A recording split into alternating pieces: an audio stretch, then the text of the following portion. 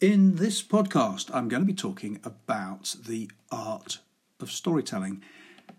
And the problem with even saying storytelling is when you say to people that if they want to have better meetings or briefings or conferences, if they want to be able to stand up in front of a few people and really take them along with their vision, their mission, their ideas, their motivating proposals for where they go next, if you say to those people, well, you know what you could consider is a little bit of storytelling.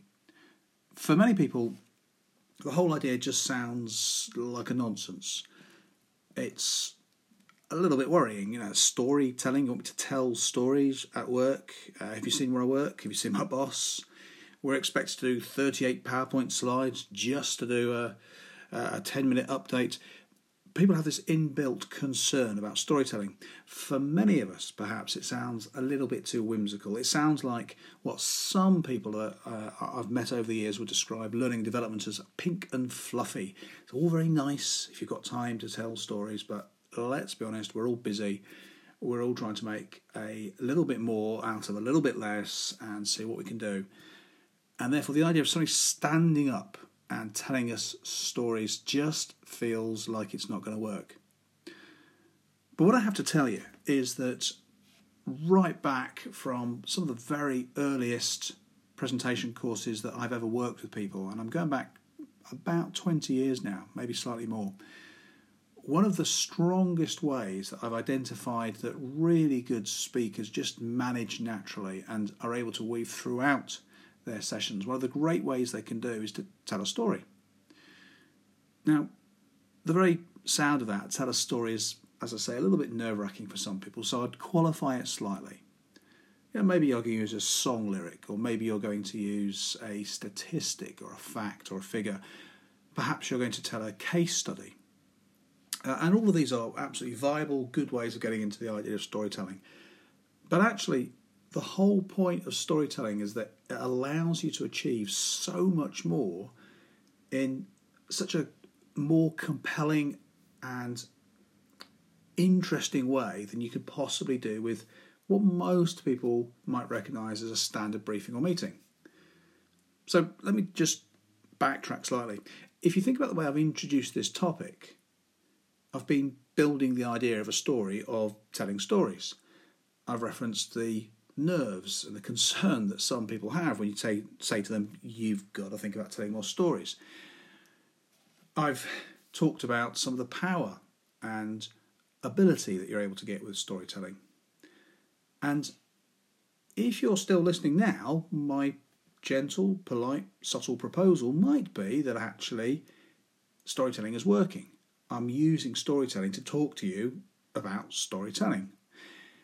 And that's really what we're aiming to do. So my best way into this is whenever I talk about storytelling to delegates, to clients, there's often a moment when at least half the room will say, well, I don't do stories. I'm not very good at stories. Yeah, okay, fine, I get that.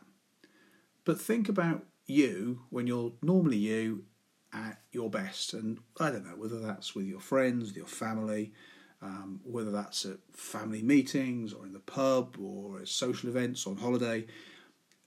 In all of those situations, you're telling stories all of the time. So you're recounting the time, for example, that your luggage got lost on a flight and everything that happened. And there's this big, long story and you have people hanging on your every word. You remember that, right? You talk to your neighbours about something that's going on, perhaps a particularly loud neighbour in the area, and you're all gathering together and talking about it. Or you chat to a friend about the match you watched last night, or you catch up about some TV you watched and you're starting to talk about what happened and what you think might happen. Now, in all of these situations, what you're actually doing is telling stories. You're using all the elements that really make it compelling for us as humans to want to know a little bit more. And there's no greater difficulty to it than that. I mean, it can be as simple as that if you wish. Now, in a later podcast, what I might start to do is to dig down into actually what makes a story really, really work.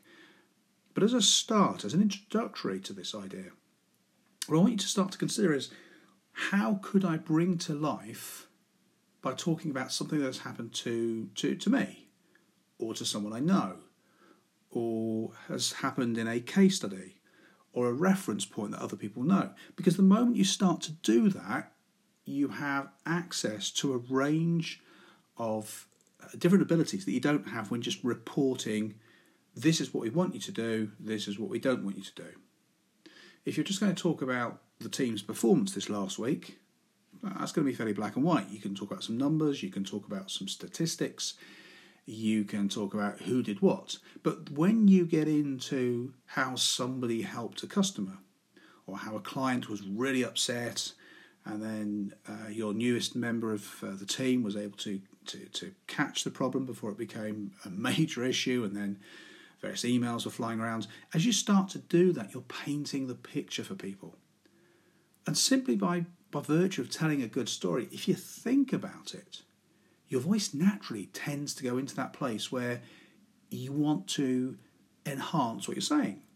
And in the same way that I'm using my voice now to explain this idea to you, the same thing happens when you start to report what happens. Our newest member of staff did this. Oh my goodness, the client was cross. Oh, the client was phoning up and we were getting emails and it's bing, bing, bing, bing, bing. The very telling of that story, you start to create the reality for your audience. And of course, it allows you to take your audience on a bit of an emotional journey. Now, I come back to the point, why should you bother? Because this is work, right? Why do you need to bother with emotions? Well, the very fact is, most of us, if not all of us, buy on emotion. We make our decisions on emotion. Key points to our life are decided on what feels right. Now, we might then go into a long, long-winded process to justify why we bought that expensive TV, or why we signed the lease on that car, or why we decided to go for that promotion, or why we decided to put ourselves through several weeks of hell before we actually get to stand up in front of all of our colleagues at the work conference. But actually, it's often a momentary emotion or a feeling that drives us to do something. So using story allows us to access those emotions. It also allows you, as the person telling the story, to use your voice, your face, your expression, your tone, your body language, whether you're just on a podcast like this, whether you're using the phone, whether you're using Skype, whether you're talking face-to-face to people, one person or many. In all of these situations, all of those different parts of you, your tone, your face, your expression, your language, they all naturally start to fit into the story, so you become far more compelling to listen to. Most of us have, at some point, lost the will to live, while some horrendously boring presentation has been literally forced down our throats. And whether it's 10 minutes or 5 hours, most of us have been in that situation at some point. There's somebody at the front of the room, they've got a bunch of slides, a quick glance to the lower right corner shows there's 397 still to go. We know the meeting isn't due to break up for another 2 hours, but we're already 3 hours over time, and so it goes on. And you listen to them, and the number of times you find yourself listening to somebody who appears to have one tone of voice, and they just plough through slide after slide after slide, and you feel your consciousness slipping away. But with a story, we have so much more that we can possibly do, even just by using those elements that naturally come to the fore when we're telling a story. Now, of course, you need to have something relevant to the topic you're talking about, otherwise you're telling a nice story.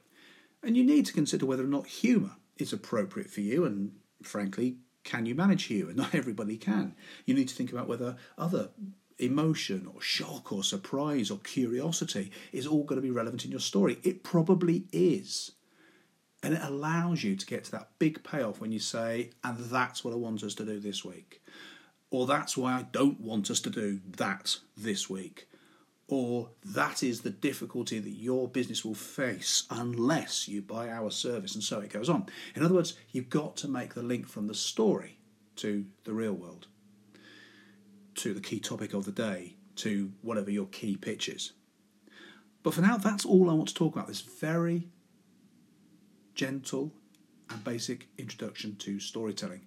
Just consider all of the ways in which you can start to bring an idea to life, in which you're able to help your audience through those different emotions to really get into the value of what you're telling them. And then, of course, making the link to the key part of the message of the day. That's it for now. Hope you've enjoyed this podcast. Look forward to catching up with you soon. Look forward to hearing your comments. Take it easy. Bye-bye.